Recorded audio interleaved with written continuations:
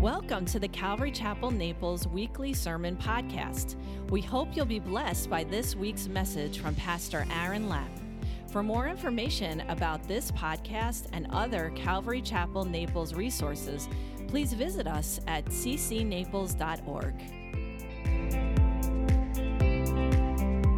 Lord, we just thank you so much for this time this morning together as we're gathered here. Lord, we come because we want to worship you. We want to open up your word and we want to hear from you today. Lord, I pray that as we settle our hearts and prepare our minds, Lord, that you would speak to us through these words this morning. Lord, we thank you so much. In your name we pray. Amen.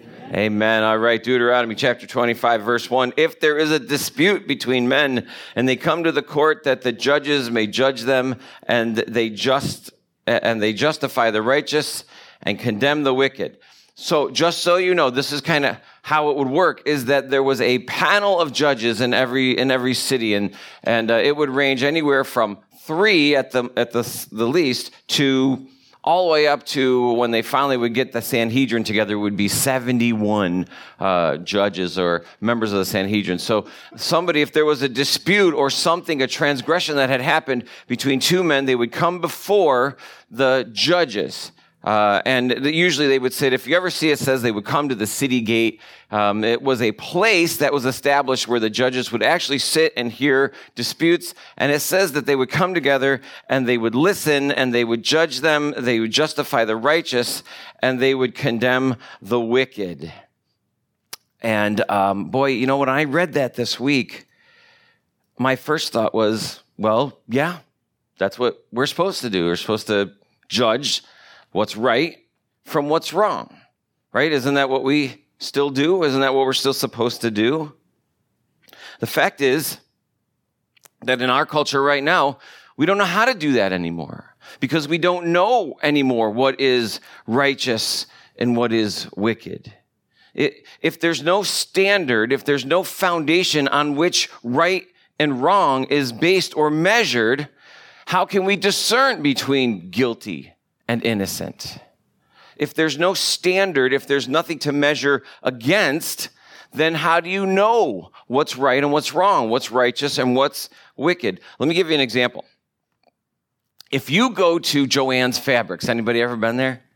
Okay, yes. Well, go today, later, and see. And you go to buy fabric, you go and you pick out this big bolt of cloth and you bring it up and you say, I want 3 yards. And on there, they've got a table. And on that table is what? A ruler, right? And on that ruler, it's divided up into inches. Inch 1, inch 2, inch 3, inch 4, and so on. And what they do is if you come up and you say, I would like 3 yards of this fabric, and they'll take it and they'll roll it out. 36 is 1 inch, 1 yard, another 36, another 36, so that you know that they've just measured against a standard that we all recognize and say an inch is an inch is an inch. It's about like that. So 36 inches or is a yard, you know that when they roll that out, measured against the ruler, you're getting 3 yards, exactly what you asked for. But what if they just said, you know what? We're not going to measure against this standard measure that we all agree on. We're just going to say, there you go. Now, how do you know whether you got what it is you wanted? You don't. Because there wasn't anything that it was standardized that it was measured against. You got whatever that person thought was the right amount of fabric, right? That's where we are. We have lost the standard on which we measure what's right and what's wrong. And when I say we, I mean our culture. Maybe not we, you and I, but we as a culture, we've lost that standard of measure. And so we no longer know how to ascertain what's righteous and what's wicked. We do it based on how we feel. Well, I feel like that's right, or I feel like that's wrong. But here's the problem. How each one of us feels is different than how the other person feels. Let's do a little experiment right now.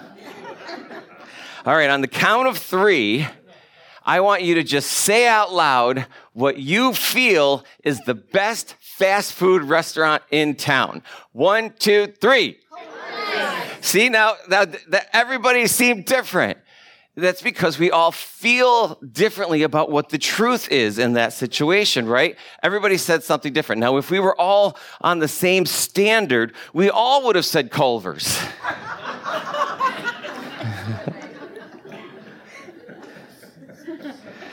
The other thing is that what you believe right now, what you feel is the truth, may actually change even next month.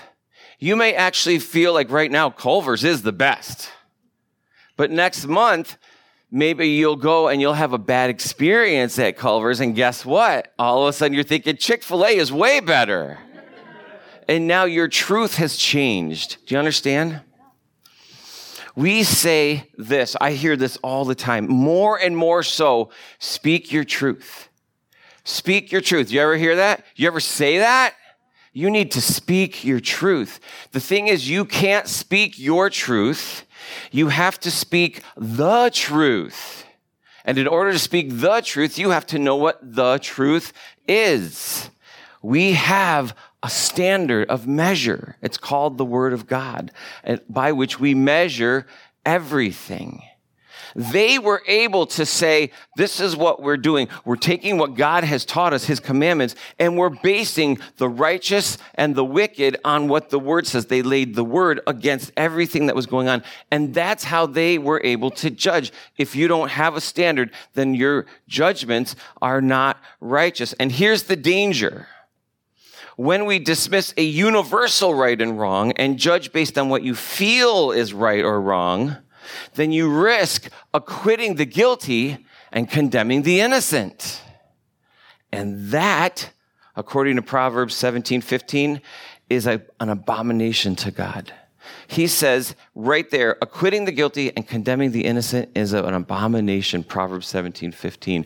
And so if we are judging the righteous and the wicked based on how we feel, if we're trying to say this is right and this is wrong, this is true and this isn't true, based on how we feel, my truth will be different than your truth. And it's not actually my truth. It's simply my opinion, which doesn't really carry much value, does it?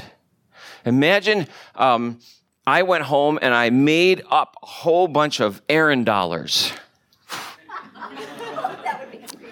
And I looked at those errand dollars and I was like, man, I've got 1 million of these. I'm a millionaire. And what if I took those errand dollars and I went to the store and they were like, oh, that's going to be $44. And I just started counting out errand dollars and saying, no, these have value because I think they do. And they're like, it's not based on anything. So they have no value at all. And that's my opinion. My opinion is what I think, and I think my opinion has value, but to somebody else, it may not have any value at all because it's not based on anything. But truth is based on a standard of measure. They were able to come in and say, we're able to judge because we're doing it against God's commandments. And so this is what would happen. People would come and they would bring a dispute before the judges. And it says in verse 2, then it shall be if the wicked man deserves to be beaten that the judge will cause him to lie down, be beaten in the presence according to his guilt with a certain number of blows. All right, so what would happen is if they heard the case of what was going on in the dispute, and if there was a transgression against one and it was determined that this guy was guilty, then they would assign a punishment. Now, at this time, they didn't have jails and prisons in which they would say, okay, you're sentenced to this many years. What they would say is, we're going to take out the rod, and you're going to receive, based on the severity of the offense, the number of blows that we determine. And so that's why it says based on the number of blows. And so it could be 4 or 10 or 20.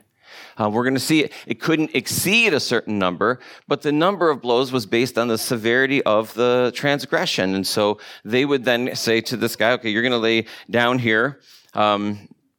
And in the presence of the judge and everybody, actually, the person who was found to be innocent was there as well. And they would take this stick, a rod, and they would hit the person however many times it was determined that was their punishment, or that was what they felt befitted the crime. So then the really neat thing is that after that was done, it was done. The punishment had been meted out. The person had accepted the punishment, and it was done now. And then they were returned back into fellowship. Isn't that cool? Okay, so verse 9 says, 40 blows he may give him, and no more, lest he should exceed this and beat him with many blows above these, and your brother be humiliated in your sight. And so what God had said to Moses, who now passed this on, was to say, okay, based on the severity of the transgression, you can assign a certain number of blows, but it can never be more than 40, because 40 crosses the line into humiliating the person. Now, you may think that for some crimes, 40 blows wasn't a bad enough penalty, right? Well, remember, this wasn't the only penalty for crimes. The serious crimes came with death sentences. Remember, don't forget that God did assign capital punishment to certain types of very serious crime, especially crimes where a life was lost. This was for those crimes or transgressions that were less bad, but still required some kind of punishment. But he said it can never be more than 40 blows, so that person would never be humiliated. They'd be corrected and punished, but never humiliated. Now, later on, the judges would get together and they would say, the Pharisees would actually come together and they say, you know what? We're not going to do 40, we're going to do 39. They actually called it 40 minus 1. 40 minus 1, which is how many? 39. Excellent, you guys are awake. Cool. 39 blows. Now, you know why they would do this? For us, that would seem like, oh, maybe that they're practicing grace. They're giving grace to that person. But it actually wasn't grace. I read that and I see that as legalism, because what they said was, okay, God said we could give them 40 hits or blows, but if we go over 40, then we're transgressing what God said. So to make sure that we don't get a little over exuberant in our being, is like we're hitting them, to make sure that we don't go over that, we're going to say we're only going to give 39 in case we miscount. In case we miscount in the blows, we're going to only go with 39, not 40. Wouldn't you have to count just as carefully to get to 39 as to 40? I mean, what if you're hitting, what was that, 38? Was 39? You know what? Let's just start over. I lost count. The thing is, what they were trying to protect themselves, they were saying, well, you know what? In case the person doing the beating gets a little bit too emotionally charged and can't get control of their emotions in the situation, let's just make it the rule that we only do 39 instead of 40. Rather than to teach that person actually remain in control of their emotions and not respond emotionally through the beatings. Rather than to focus on that, they said, we'll just put rules in place that the person doesn't have to have control over their emotions, but rather we just control them through these rules. That's legalism. I know a little bit about this. I grew up in a really small town, in a very conservative church in the 70s and in the 80s. And in my very small town, in my very conservative church in the 80s, believed, rightfully so, that sexual intimacy or any involvement between anyone other than a husband and a wife was sexual immorality. So, to help all of us teenagers from not being entangled in some kind of inappropriate relationship, they said no dancing. Because dancing led to improper sexual behavior. And if you've seen Footloose, that was a town. Rather than to say we're going to teach our teenagers what the relationship that God ordains and how he feels about that and how it's a gift, not like a punishment, but a gift of that he's given to us, a special gift of sexuality, which we've talked about on Family Church. Rather than to impress upon all of us that, they simply said, here's the rules you need to follow, no dancing. And it was legalism. So it didn't allow us to grow in our understanding and our faith and relationship with Jesus. It was just rules that we had to follow. Instead of saying, we're going to teach you how to control your emotions based on what the Bible says, they said, no dancing. And you know what? That was hard for me because, I got to dance. I especially remember it because I was a junior in high school, and that was when we had our prom when I was a junior. And my church said, we're going to do an alternative that won't include dancing, but will still be fun, and we need to get a count. So how about all the people who want to attend our party? Why don't you all stand up so we can get a count? And I just sat in my chair. I was like, no, I'm not standing up. I'm not standing up. That's what they're doing. When I see this, I don't mistake it for them being, we're being grace-filled. They were being legalistic rather than to say, we'll help you learn how to take your emotions into control so that you don't overbeat someone, you don't transgress the law. They said, we're just going to put a law in place. Only 39 blows, which, again, you still have to count really carefully to get to 39 rather than 40. Why not just count really carefully the first time to 40?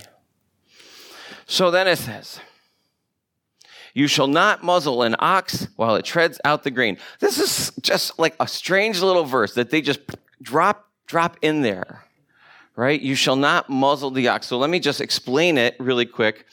What he's talking about is in order to grind up their grain, they would put it on the threshing floor, and then they would have an ox kind of like trample it. And as the ox trampled it, does that sound like an ox? It would break up the chaff and the kernels and would open up all the wheat, right? And then what they would do is they would gather up all this broken wheat and they would take it outside and put it on a big sheet, and then they would go and throw it up in the air, and the wind would blow away all the chaff and all the wheat would drop down, and then they'd have wheat. Now, while the ox was trampling down all this wheat, he's literally looking at all of this food right in front of him. So what would an ox want to do? It would want to eat some of it. While it's some of the wheat that it's producing, the ox would want to partake of as it's trampling out. And so what Moses says is, it would be cruel for you. It would be not a good thing for you to muzzle the ox so that it can't partake in any of what it's producing for you. Now, guess what the application for us is? How many of you have an ox? We all laugh. You do. It's me. Because this is what Paul says, okay? I'm going to just read to you from 1 Corinthians chapter 9. It says, for it is written in the law of Moses, you shall not muzzle an ox while it treads out the grain. Is it oxen God is concerned about, he asks? Or does he say it altogether for our sakes? For our sakes, no doubt, this is written, that he who plows should plow in hope, and he who threshes in hope should be a partaker of his hope. If we have sown spiritual things for you, is it a great thing that we reap your material things? And Paul is talking about their pastors and saying, those who are sowing spiritual things, is it wrong for them to get material things back? All right? Now, these are the verses that I really, really like in the Bible. Now, this is Paul. He's writing to Timothy, right? And Timothy was a young pastor. And he says in 1 Timothy 5, he says, let the elders who rule well be counted of a double honor. Double honor, Jan. Especially those who labor in the word and doctrine. For the scripture says, you shall not muzzle an ox while it treads out the grain. And the laborer is worthy of his wages. And so I don't actually have to create application for this verse in Deuteronomy. Paul's done an actually very good job of it. So today when you leave, if you could just give us your tax returns so that we get a very accurate number. No, I think that, I'm very grateful to be here and to be at this church, and you all are very generous. And there are some, and many churches, and I can't think of very many, maybe a few who have pastors that they don't pay at all. And maybe it's out of necessity. But it's kind of an individual mindset, okay? Churches can be good at this, but as an individual, you have to be thinking about this. Remember, we talked about the idea that you give to God, and then God gives to his ministers, right? And so on an individual basis, you're not thinking about what you pay me or what you pay your pastor or anything like that. You're thinking about, I give to God an offering because he asked me to, and he asked me to do it from a willingness in my heart and not grudgingly. And then I trust God to do with it and to take care of his oxes as he sees fit. Amen? Let's move on. If brothers dwell together and one of them dies and has no son, the widow of the dead man shall not be married to a stranger outside of the family. Her husband's brother shall go in to her, take her as his wife, and perform the duty of a husband's brother to her. And it shall be that the firstborn son which she bears will succeed to the name of his dead brother, that his name may not be blotted out of Israel. Okay. So here's a breakdown of the situation. You've got a husband and a wife. They don't have children yet. The husband dies. Okay. Living with them in their house is the husband's brother, right? See, they live together. Now we know by that this is a man who's not married, because if he was married, he wouldn't be living with his brother's family. He'd be living with his parents in the basement. But at this time, he would be living with his own wife and his own family. And so it wouldn't be that they'd be dwelling together in the same house. So this is talking about a brother who's not married. Now, if his brother dies and his brother hasn't had a son to carry on his family name, the brother is supposed to go in and marry his brother's wife and go in and produce an heir that would carry on his brother's name, because that's important to God. Remember, he's connected the land and inheritance to families. Remember, when he goes into the promised land, he's saying, okay, this tribe gets this parcel, this tribe gets this parcel, this tribe gets this parcel. Every tribe received a parcel except for the Levites, who were to be the ministers. So then within the tribes, each family was given a section of land, and it was the land and the inheritance, the passing it down, that connected families, that you could trace families back through their lineage, partially through their land inheritance. Okay, so it was very important. Now, this says then, if the man does not want to take his brother's wife, then let his brother's wife go up to the gate of the elders and say, my husband's brother refuses to raise up a name for his brother in Israel. He will not perform the duty of my husband's brother. So, they would come to him and they would say, oh, we're really sorry to hear that your brother passed away, but you have to marry his wife and produce an heir. Now, he could say no. He had the option to say no. Why would he say no? Any number of reasons we could think of. I've lived with this woman in the same house for 15 years and I can't stand her. I've tasted her food. She has hummus breath in the morning. Any of those. Or sometimes just greed.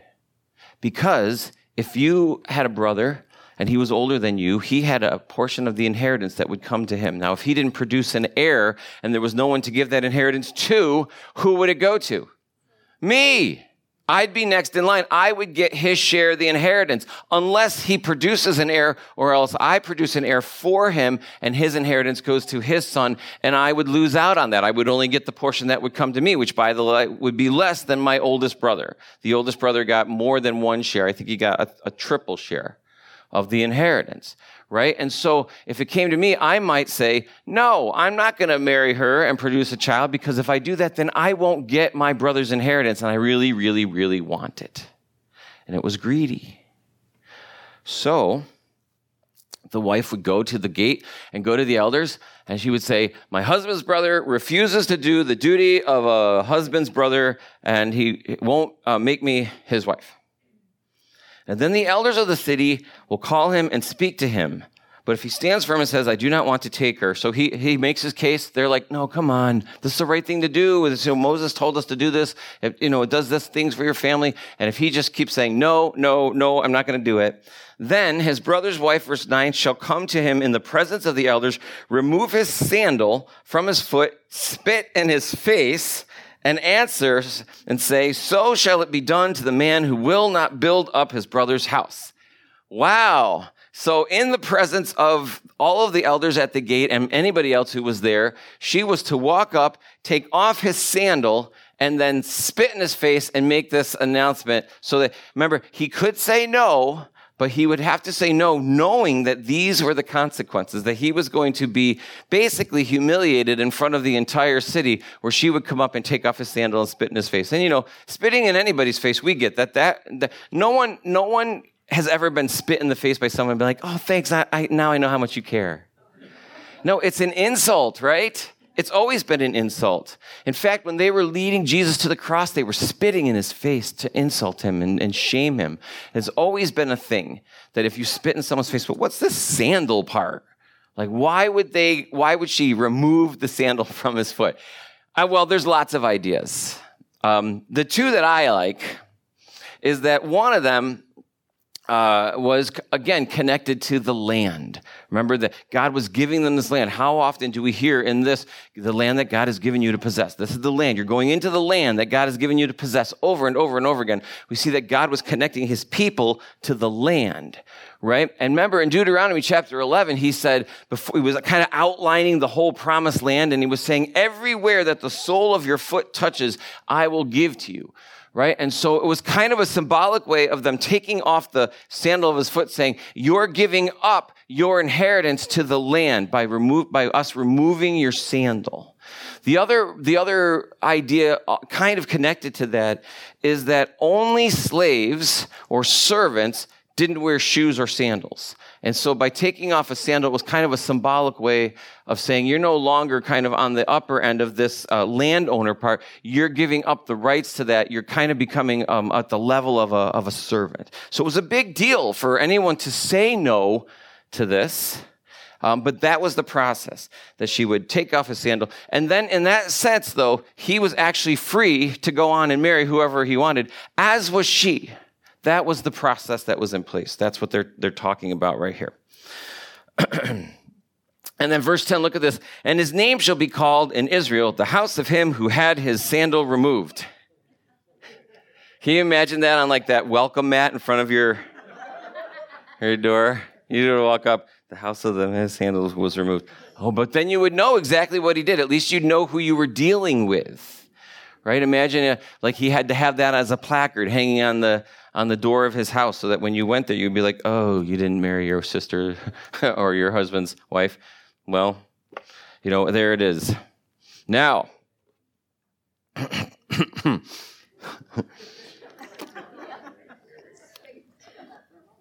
anybody read ahead?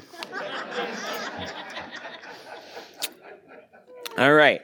Now, if two men fight together, and the wife of one draws near to rescue her husband from the hand of the one attacking him, and puts out her hand and seizes him by the genitals, then you shall cut off her hand, and your eye shall not pity her. That's what it says in my Bible. In several others, it says private parts.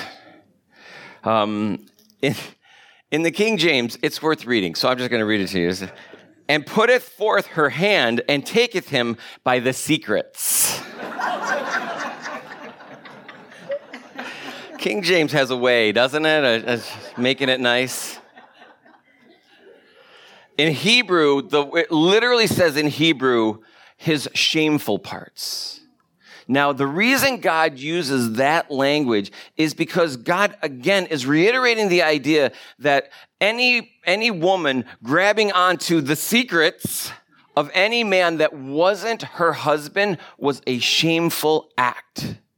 Right? Because he is placing that idea of sexual intimacy way up here, saying it's husband and wife, and that is it. And anything outside of that is shameful, even if she's grabbing to protect her husband in some battle. I just can't do that much.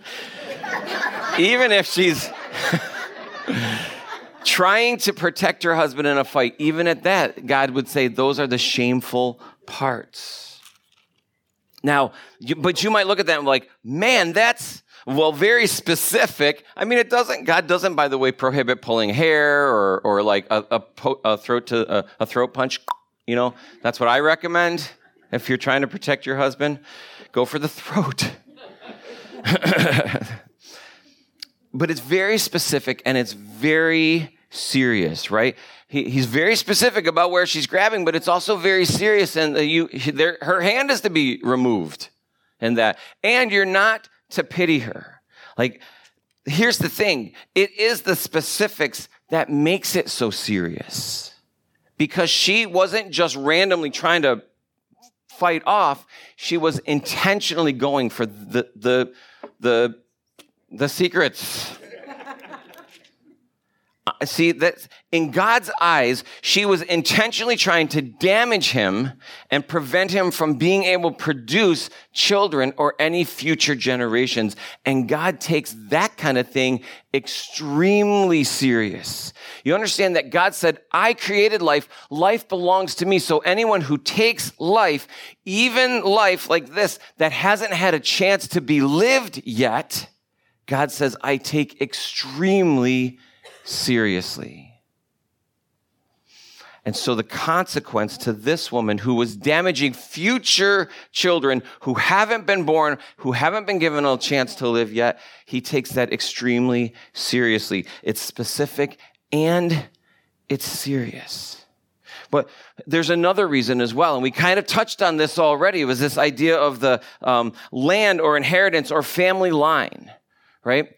God had said that the Messiah was going to come and save his people. He said there's going to be one who comes and he's going to save your people. In fact, I'm going to read out of 2 Samuel 7, chapter 7, verse 12 and 13. It says, when your days are fulfilled and you lie down with your fathers, I will raise up for you offspring after you who shall come from, he's talking to David, who will come from your body, and I will establish his kingdom, and he shall build a house for my name, and I will establish the throne of his kingdom forever. And so the Jewish people knew that God had said the Messiah was going to come through the line of David, and he was going to establish his throne forever. Now we know, because now we have the New Testament, we know exactly who that was, don't we? Who was the Messiah that God sent?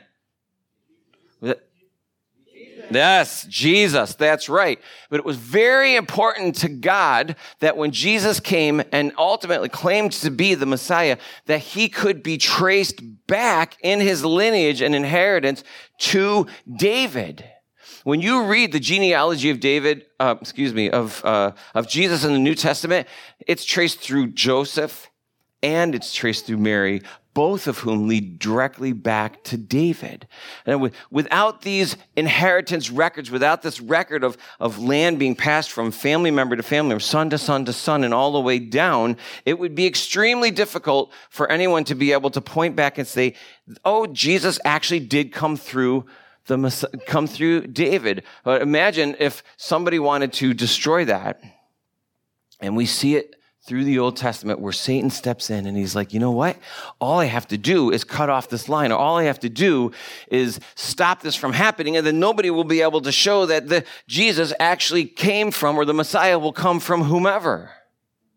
But God continues to step in and make a way. You know, this does sound very serious. God intended it as a deterrent from women doing this. Guess how many women there's a record of actually ever doing this or this happening to? None. There's no biblical record. There's no Jewish historical record that any woman's hand was ever cut off because she reached out and grabbed another man's secret place. It worked. It worked.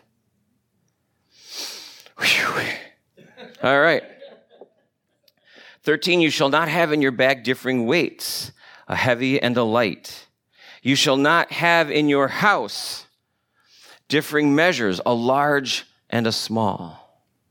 So he right here, what would happen is people would come to the marketplace and you would have people whose main goal there was to make money, and they would do it however they could. And so they would have two sets of weights. Instead of having one standard set of measure, a pound is a pound, they would have one weight that looked like it weighed a pound, but it would be lighter, and one that would look like a pound, but it would be heavier. And so then when you came and said, oh, well, give me 3 pounds of flour, what they would do is they would put the heavier weight on the scale on this side, and they'd scoop the flour out on the other side. And because this weight is heavier, you'd actually get less flour. And then when they took their weights to the marketplace to buy something, they would say here, and they would give them the light weight so that they would actually be getting more than what they were supposed to get paid for. And so what he's saying is he's warning them against cheating each other. Now, we don't buy things with weights like that anymore, but Have you ever gone to the store and bought a full bag of potato chips? And then you're thinking, oh, this is a big full bag. And then you open it up and it's like half full. I feel cheated. Well, not me, because I don't eat potato chips. But I heard from a friend, Deirdre, that that's exactly what happens, is this idea that when you open it up and you think it was like the same bag that they would use 10 years ago, but now you open it up and it's like, I got to reach way down in there to get them out of there, right? Because it feels like we're being cheated. There's deception. The other thing that God says is you're going to have a standard set, which means not only are you going to be honest in your dealings with one another, but that you're going to be known for being honest with one another. So it's not just you're going to benefit one another, but when you do business with other people, they're going to know that you are an honest people. And you know what happens as a result of that? God blesses that. I'm going to tell you a story. I know this guy. He and his family own this construction company. And they would give a bid to a client about what it would cost them to do this project. And he said to me that they would not add change orders along the way. And if it came to the end of the project and they spent less money than what they quoted, if it cost them less money than what they had quoted, they would give it back. They'd give back the difference. You know, they got known for being an honest company, and everybody wanted to use that company to do their business, and their business exploded. Billions of dollars annually. Is that amazing? God says, not only are we to be honest, but we will be known to be honest, and by that we will be blessed. Amen? I mean, think about it. I don't own a business. If you own a business, there you go. That's very direct application. If you don't own a business, here's the thing. Everyone around you, everyone that you interact with should know that you are an honest person. And so when they need an honest person, and I hope it's all the time, they know exactly who to come to. They know who can help them, who will pray for them. Because not only are we different, as the word keeps on saying, we're different, we should be known for being different. You know, do you ever have a friend at your workplace or your school or wherever you interact with, your book club, I guess, and you try sometimes to share your faith, and they're like, that's great for you. I'm glad you have something. I have got my own thing going on. But when there's a problem that's beyond their own thing, do they come to you and say, I remember you're a religious person. I heard that you were religious. Could you pray for me? Yes. But you know what you can say? Let's pray right now and see what happens, because they'll be like, oh okay. But it's an amazing opportunity. Can I pray for you right now? Oh, all right. Okay, and what an amazing opportunity. And it was because you were known to be a person that they could come to, that they could pray with. This says in verse 15, you shall have a perfect and just weight, a perfect and just measure, that your days may be lengthened in the land which the Lord God is giving you. We are to have a perfect and just measure. Well, we already talked about that this morning, didn't we? What is the perfect and just measure that we are supposed to have in our house? You're holding it in your laps right now. It is the word of God. He says, you are to have a perfect and just measure, and we do. It's the word of God by which we measure everything. God, what am I supposed to think about this? Well, it's in the word. Oh, how am I supposed to feel about that? It's in the word. How am I supposed to act against the neighbor who just is such a pain in my neck that I just want to, And God says, love him. What? I can't love him. I can't stand him. I don't feel like loving that guy. And God says, oh, you don't feel like it. It's okay then. God says love isn't a feeling. It's an action. It's an action. So act loving towards your enemy, the Bible says. Now, hopefully your neighbor isn't your enemy, but maybe you don't get along. We're supposed to act lovingly. Act lovingly to the people who don't believe what you believe. Act lovingly to those who march against you. Hold up signs and say that you're hateful. Love them. The Bible says love them. Verse 16, for all who do such things, all who behave unrighteously are an abomination to the Lord. That's one of those things that says that God hates is people, not people who, have just and perfect measures, but those who act unrighteously. Then he says in verse 17, remember what Amalek did to you on the way as you were coming out of Egypt. How he met you on the way and attacked your rear flanks, all the stragglers at your rear when you were tired and weary, and he did not fear God. If you were here like 14 years ago, it feels like, when we went through Exodus, you'll know the story, but here's what happened. The children of Israel had come out of Egypt. Literally, God splits the Red Sea so that they can walk through. And we're talking like 3 million people, men, women, and children, coming through the Red Sea, which has been split open. And they get across just as the Egyptian army comes down to try and to basically kill them. And they get into the Red Sea, and God just closes it all up onto the Egyptian army and drowns the whole army. Now, the Israelites are on the other side. And man, can you imagine? I mean, they're scared, they're tired, they're fatigued.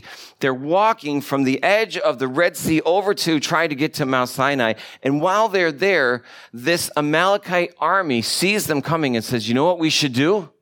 We should attack them, but not head on. Let's go around the back and let's just pick off the weak, the sick, the stragglers, and the children. Let's start there. And God says that is completely dishonorable. So what he says to Moses is, go up onto that high hill and tell Joshua to take the army in and go in and battle against the Amalekites. And so he does. And what happens is that when Moses is up on the army, when he holds his arms up, Joshua prevails in battle. But when he gets tired, I mean, have you ever tried to hold one worship song? I'm like, I need Aaron, I need her. One worship song. But so he's there and he's prevailing in battle. But when his arms start to get tired and they go down, the Amalekite army starts to win. And so his brother Aaron and another guy, Hur, they come up and they get a rock and they sit Aaron on it and then they hold up his arms. Still works. It still works because as he has his arms up, they prevail in battle over the Amalekites. And it says on the Amalekites, they killed a bunch and the rest all run away.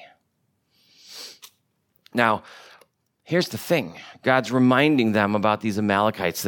See, what will happen is later on, 400 years after that, the Amalekites are still around. They're kind of a constant thorn in the side of the Israelites, right? So 400 years later, Samuel, the prophet, comes to Saul and he says, Saul, God said he wants you to go and utterly destroy the Amalekites. Everything, all the sheep, all the cattle, the king, all the people, everything. They are a blight and they need to be wiped out. And I'm using you to do it. And so Saul goes in against the Amalekites and he defeats the army, but he keeps all the choice cattle and sheep and he lets the king, King Agag, live.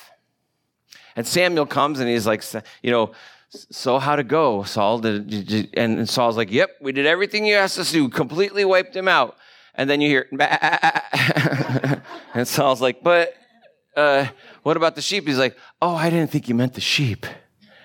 And also King Agag. Now, Saul let him go. Now, Samuel eventually tracks him down and kills him, but not before he's able to have a son who then carries on the Amalekite line, right? So they were not obedient to do what God had told them to do, and the Amalekites are still going. 500 years after that is the story of Esther, where there's a man in the camp, in the kingdom of the king, who comes to him and he says, you know what we need to do? We need to wipe out all these Jews. Haman, his name was. Haman was an Amalekite. Over and over and over again, we see the people of God battling against the Amalekites when God had said on more than one occasion that they were to wipe them out completely, but they left remnants of it out there and they kept coming back and they kept coming back. He says, therefore it shall be with you when the Lord your God has given you rest from your enemies all around in the land which the Lord your God is giving you to possess as an inheritance, that you will blot out the remembrance of Amalek from under the heavens, and you shall not forget. And so he says, now when you get into the land and you have the opportunity to wipe them out, do it. And they continue to not do it. And they let a remnant go, and they let a remnant go, and it is on and on and on. Throughout the Bible, the Amalekites are a picture of our own flesh. The enemy that God tells us to put to death completely. But if we don't, when we don't, we continue to battle this enemy over and over and over again. But just like God gave Moses power to overcome the Amalekites, so too he has given his son, Jesus, who overcame the flesh through his death and resurrection and sent us his Holy Spirit's power to dwell in our hearts, to give us power to overcome our own flesh. Amen? Amen. Let's end there, shall we? Lord, we thank you so much for your word this morning, Lord. Lord, we've had some fun with your word today, but Lord, there's a seriousness that's not lost on us, Lord. I pray, Lord, that as we go out of these doors today, that we would take with us whatever it is that you had for each one of us today, whether it be that or, Lord, that we are to be different and known to be different, that we're to be honest, that we're not to cheat one another. Lord, that we would recognize that you sent your son Jesus as our inheritance and consider us co-heirs with him. Lord, that we recognize that you sent your son Jesus to die for our sins on the cross so that we could be able to overcome our flesh and be every day transformed more and more into the likeness of Jesus. We thank you, Lord, so much. We ask for your blessing here today on each and every one of us as we go out these doors, Lord. Please keep us safe in an increasingly unsafe world. Lord, we desperately look for your return. But Lord, let it not be until everyone has had a chance to hear and receive the gospel of Jesus. Thank you, Lord. In your name we pray. Amen. For more information about this podcast and other Calvary Chapel Naples resources, please visit us at ccnaples.org.